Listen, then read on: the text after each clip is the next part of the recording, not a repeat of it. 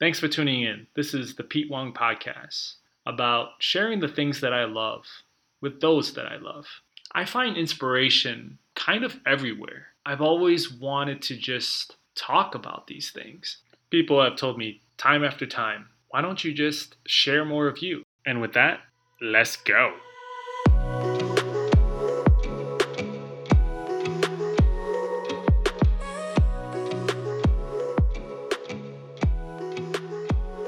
Hey everyone, welcome to the next episode of the Pete Wong Podcast.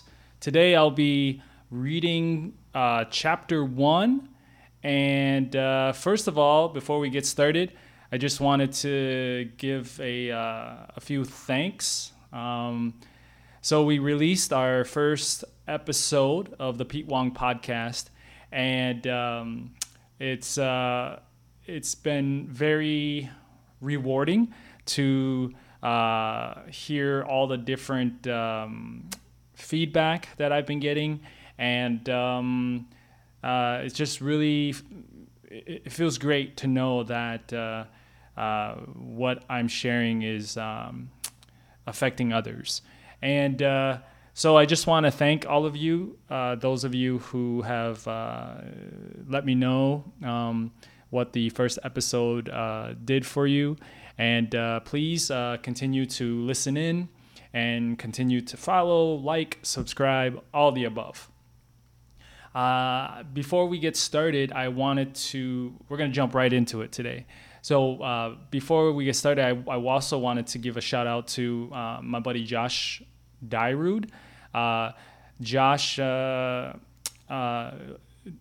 was so gracious to loan us a mic and some audio equipment so we could up our game and our quality. So I really am grateful for Josh, and such a great friend and colleague. And so if you're looking to do some video, audio, any kind of media work, please reach out to Josh. His Instagram handle is at Daijo Media. So that's at DYJO Media. You can find him on there, send him a message, and let him know you heard about him through the Pete Wong Podcast, and you'd like to get in touch with him to do some cool media stuff. So hit him up. Check out his really cool studio in Roseville / Little Canada over there. I was in there a couple weeks ago, and it was pretty inspiring. So we're going to be working together as we go ongoing. All right, let's keep going. All right. So I'm going to read to you the advisory. I wanted to make sure that we had this before moving on to, any further. Throughout this book, I will share stories with you. These stories might be filled with traumatic experiences. They might not be easy to hear, and they might ask you to open up areas in your life that you may have been ignoring or choosing not to face. These painful and hurtful parts of us, we only share once in a while, if at all, and maybe only to those closest to us. But these stories help shape the fabric of our lives. As you'll see, this is part of our narrative, but it doesn't have to define who we are, and more importantly, who we will become. They help us understand a little more about who we are, who we were, and give us a starting springboard for where we want to go. I encourage you to face them, because it is only through facing them, accepting them, can we finally move past them. It is my belief that by sharing and exposing my wounds and the different perspectives and different ways that have helped me cope with mine, that it can help you face yours. I'm not a professional therapist or a certified coach in this field, or even a counselor at that. I have over 15 years working with a diverse range of people in various capacities, as a mentor, as an instructor, as a martial arts instructor, working with kids as well. but I'm not qualified, and nor do I claim that I am qualified to help and assist you on matters that may require more specific and more special medical attention. But what I can do is show you through my experiences up till now what I have done and continue to explore doing. I'm here to give you options. Because we are human, we all must endure and experience different forms of pain. But it doesn't mean we have to hold ourselves back from enjoying our lives in the process. Quite the contrary, by taking these chances to make changes, making healthier choices, living, feeling more free, happier, more amped and pumped for life than ever before. Through positivity and love, I know that you will not regret any of it. Let's do this. I just wanted to put that out there because if you are somebody who is going through depression, who's going through suicidal thoughts, please reach out to somebody. Reach out to a friend, reach out to a family member, and reach out for a professional that can help you with that. Being depressed and having suicidal thoughts is not something that I joke around about. It's a very serious thing, and but at the same time, I also believe that it's a part of our life, and so like any other issue, we should recognize the need for it and deal with it, taking the necessary precautions. So I just want to put that out there and wish you all well. All right, here we go.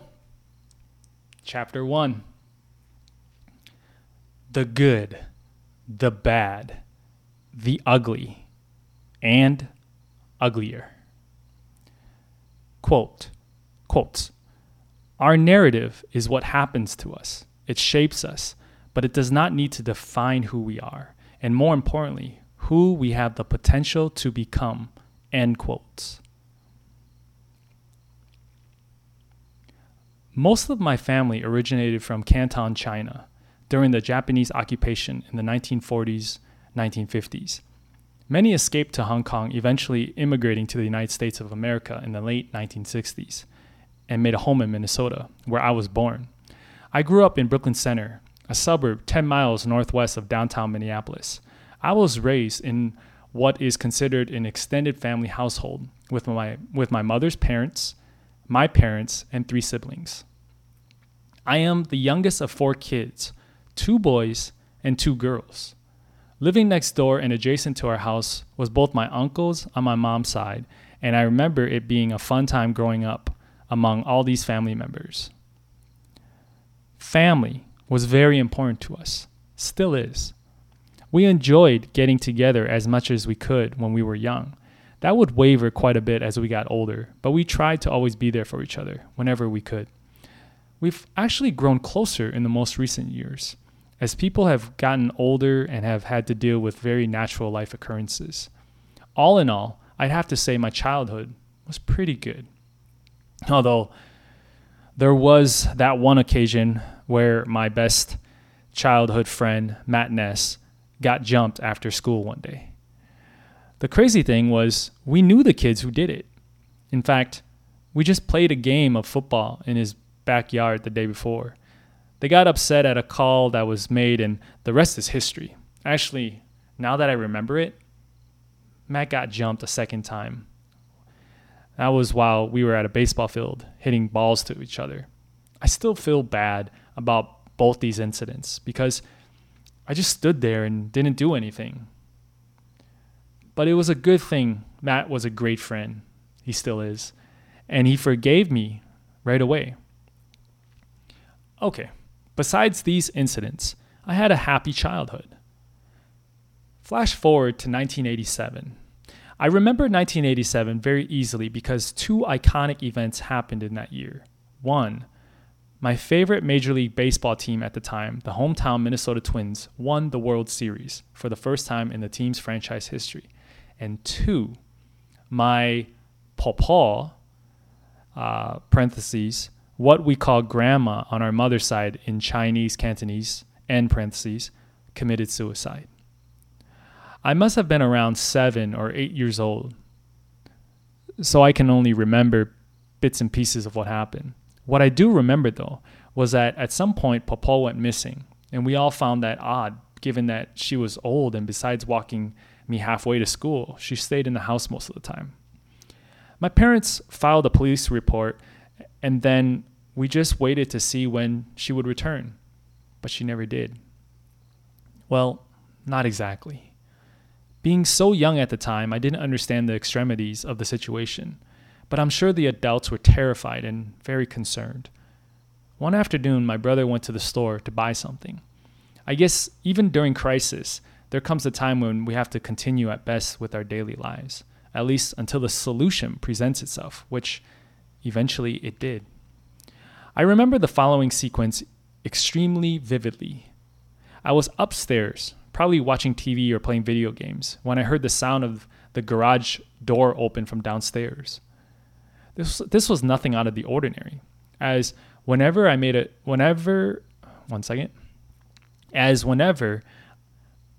routine of mine to run down the steps as fast as I could to be the first one to greet my brother in his pristine 1987 orange and brown and amber mint condition Chevy Camaro.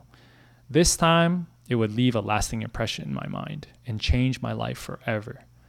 As I opened the door that led to the garage and could see the front of my brother's Camaro, the sunlight peered through, somewhat blinding my eyes. In silhouette, I also saw the outline of an adult human figure. It was my papa. Sometime between the time when we were looking for papa and at that moment she had hung herself in the garage. It's been years since this fateful day, but even so, as I'm writing, my heart sinks. From this point on, everything is a blur. Besides standing outside of our house watching and observing as the medic van took her body away, being surrounded by police cars and family members, and watching my mother be sad and cry at the funeral, I can't recall much else. However, without knowing how, without ever planning or asking for it, this day would leave a big hole somewhere inside of me. It hurt for quite some time, even if I didn't know why. For many years after that, I found myself trying to be in her shoes.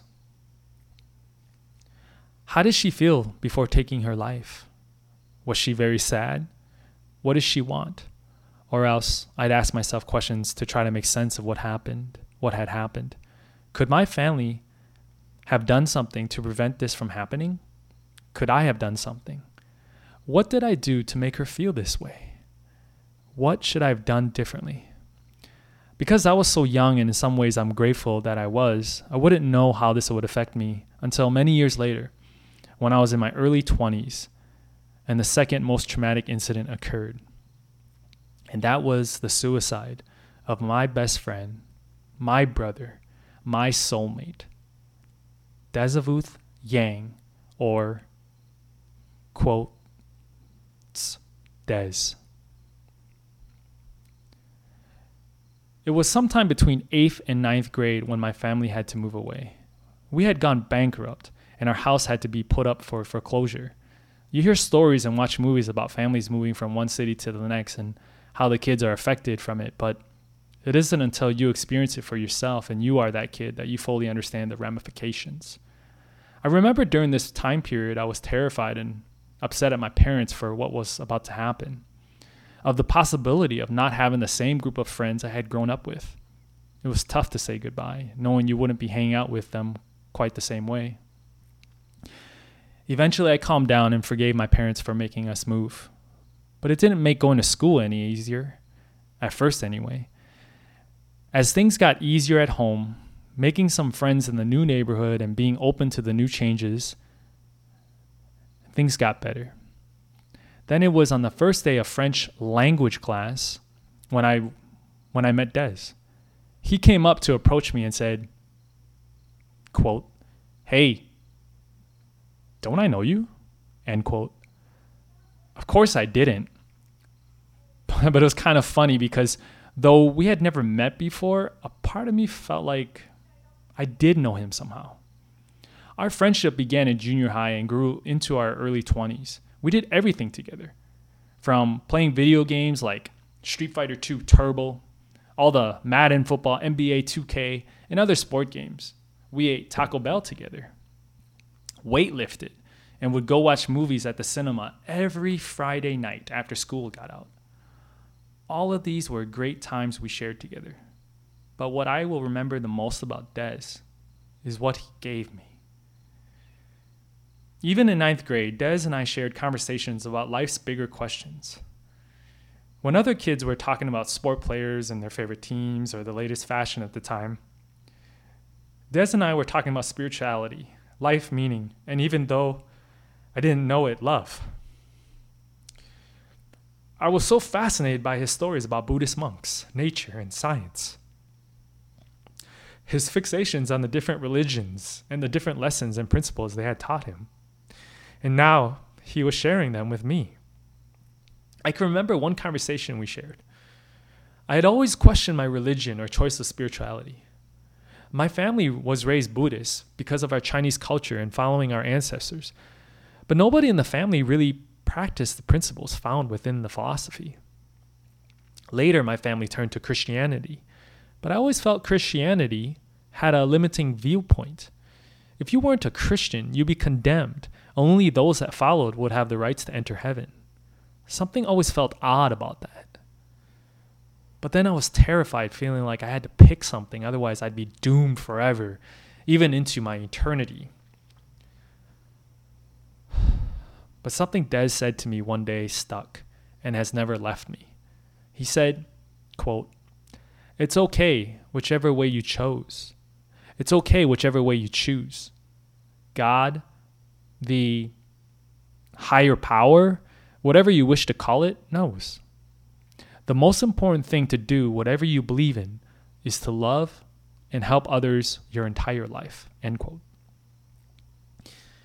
Even though I was only in my mid to late teens at the time, I thought that was quite profound.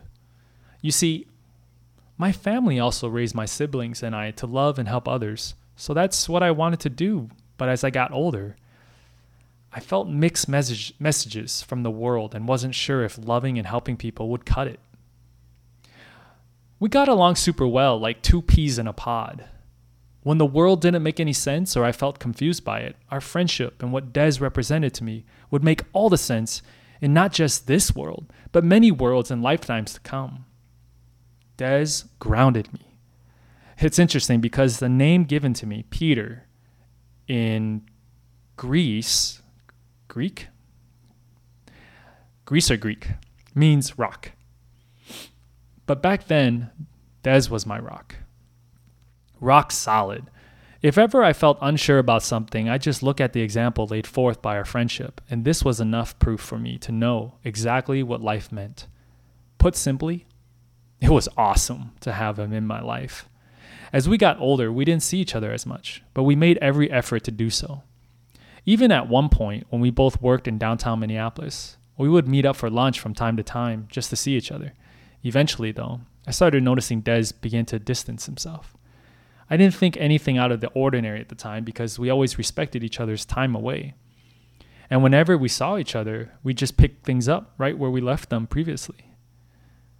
But like Paul, the morning I received the news of Des's death still remains frozen in my memory. The night before I trained Kung Fu because when I woke up to my dad's voice, I noticed I was still in the clothes I trained in. And my Skechers shoes lying on the floor of my bedroom. He said, "Tiny," parentheses, that was the nickname of Des's little sister, end parentheses, was downstairs. And though I couldn't make out for sure what he said something about Des is dead. Just like the mere seconds before I found my popol strung out in the garage, I rushed down the stairs to find Tiny standing there, head drooped, and what looked like her eyes already exhausted from dried tears. This is when she uttered the words I will never forget. Quote, "Peter, Des is dead." End quote. I was devastated. My heart sank. Was she for real? Or am I still sleeping in my room dreaming this? But it was real. It would soon become even more real very fast. Quote, "He drove to the park and shot himself in the head." End quote. She continued to explain. Right then and there, I got lightheaded, weak in the knees. The only way I can describe it at that moment, it felt like a part of my soul had left me. We stood there, both in tears, holding on to each other, until both our tears stopped coming down. After difficult situations, there's always a time when things, quote, return back to normal. But this was no normal I wanted part of. It's like after the storm, there's a calmness, but things are never quite the same afterwards. The damage has been done. After his death, it took a long time before I was okay with it. A really long time. I went into a depression of sorts, sometimes feeling sad, angry, confused, or just plain out lost at times. I hated the world and almost everything in it. Sometimes I even hated myself. And I wasn't always exactly sure why that was. I didn't know what to do. I hated knowing he was not there anymore. And he never would be. I lost much motivation for anything. I didn't care. It had felt like my whole world and everything that meant something had flipped upside down. All I wanted to do was lock myself in the room and pull down the shades. Everything seemed blurry, unclear, and I didn't see any worth in putting the effort in doing anything. I was a wreck. After a lot of help with support from family and friends, new and old, despite pushing them away at times and getting some real professional outsiders' help in the form of a therapist meeting with her once a week for a few months, eventually I was able to see the light of day once again. It would take a few more years after that and a whole lot of things to change, but I'm happy and proud to say we would eventually find our way out before drowning in the sorrows and sadness for good.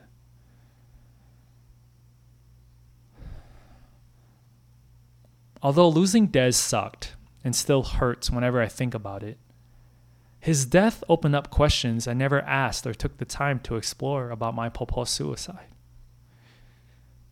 Both had left a sour taste and feeling inside.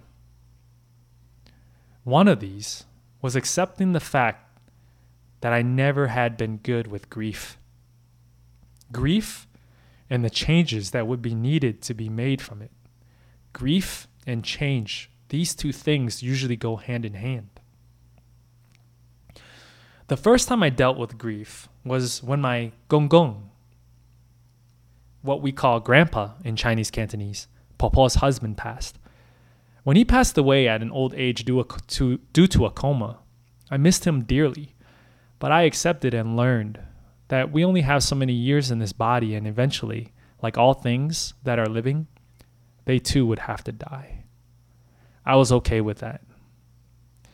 And when my first girlfriend broke up with me, even though it hurt real bad and the emotions were similar, I learned it's all part of growing up, and your first, most likely, won't be your last.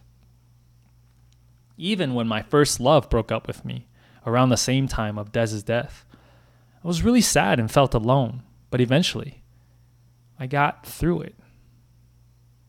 I let it go. I'm going to take a drink here for a second.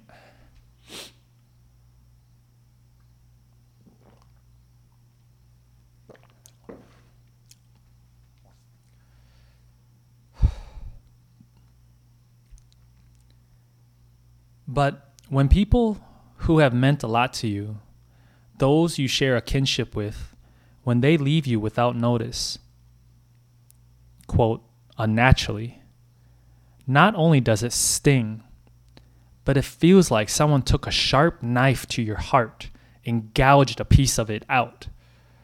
There you are, standing, left to bleed, trying to pick up the pieces, but it just flows out. And you don't know how to stop it. As much as you want it to, it doesn't. None of it makes sense. None of it makes any sense. How did we end up here? How did it get so bad? Did I do something wrong? Did I not do what I was supposed to do? Why did they leave? Why? Why? Why? I want to go back to those times when things were good. I want to, but I know I can't. So now what should I do? I know this might be a lot for some of you to take in, and it's only our first chapter together. But please know, I fully appreciate you taking the time to read this and to learn something about me. I promise you, I have a point to all of this. This is what I consider my narrative. I am a 2-time suicide survivor, and for the longest time, I wanted to make some sense of it. I wanted my life to have some kind of meaning based on what I had gone through, but I didn't know how. Part of me wanted to feel special because of what I had experienced. Was it wrong to feel this way? Here I was, living and breathing my life, knowing what it felt to lose these people who I love so much, knowing all too well they are not here anymore, but that I had made a choice to still be. I was no longer angry, confused, or even as much pain, but knowing I still had my life to live and what this would now mean. So, what does this all mean? In my 30 plus years, I finally begun to understand we all will experience some type of trauma. And along with trauma will be pain. And that's okay. Do you hear me?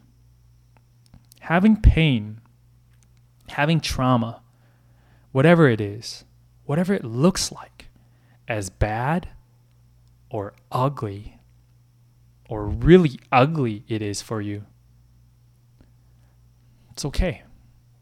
For whatever reason, it's yours. As much as you may not have asked for it, wanted it, you got it. Even though you don't like it, and even if it makes you disgusted, even allowing yourself to think about it, it's yours. But here's the good news. You ready? I love this saying.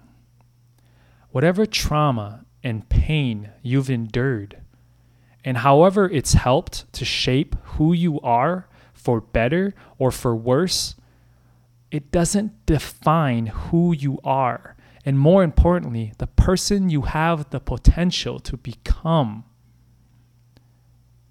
But there is also a catch. Of course there is. Quote, in order to live a life that you want to live, you will need to let go of your past. In order to accomplish anything you want in life, in order to allow anything different in your life, you will need to first let go of your past. End quote. Jen Sincero, author of You Are a Badass.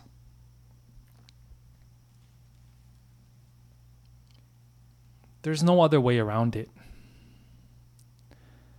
Once I began to see that my grandma's life and my best friend's life was not mine to own, and that it never was, I began to become more okay with the idea of letting their death go as well.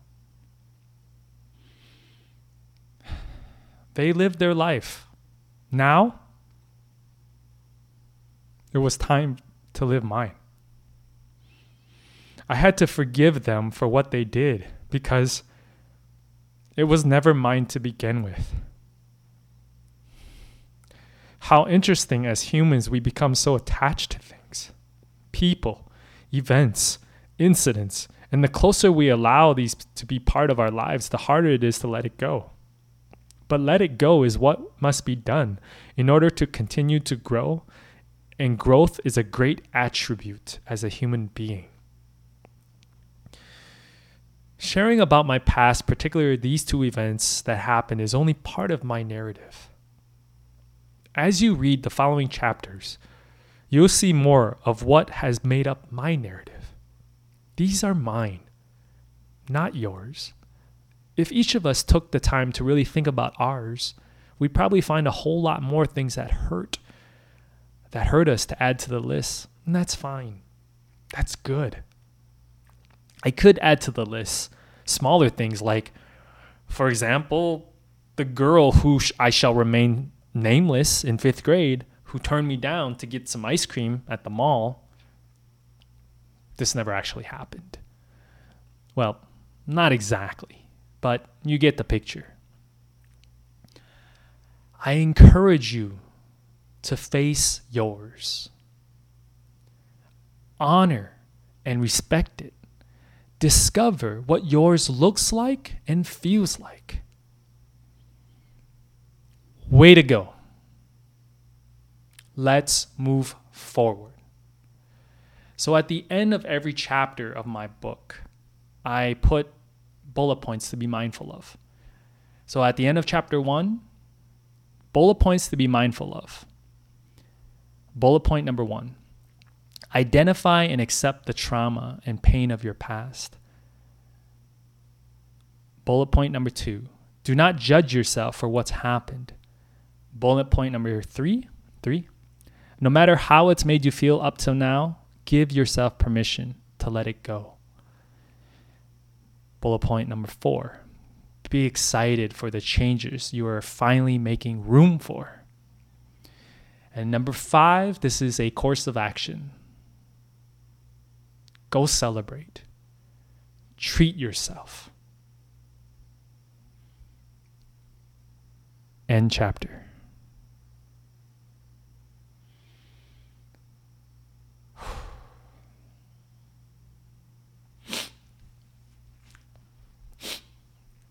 Well, there we have it, folks. That was chapter 1. I hope, I look forward to hearing any feedback you have regarding this chapter. Thanks, and appreciate all of you for tuning in. Feel free to like, share, subscribe, and tell the people that you love, people that you're getting to know about the podcast. And we'll start again next time in chapter 2. Thanks again for all your support. And you are loved. You are enough. And you are worthy. Blessings to all of you. Thanks for joining us. We'll catch you next time.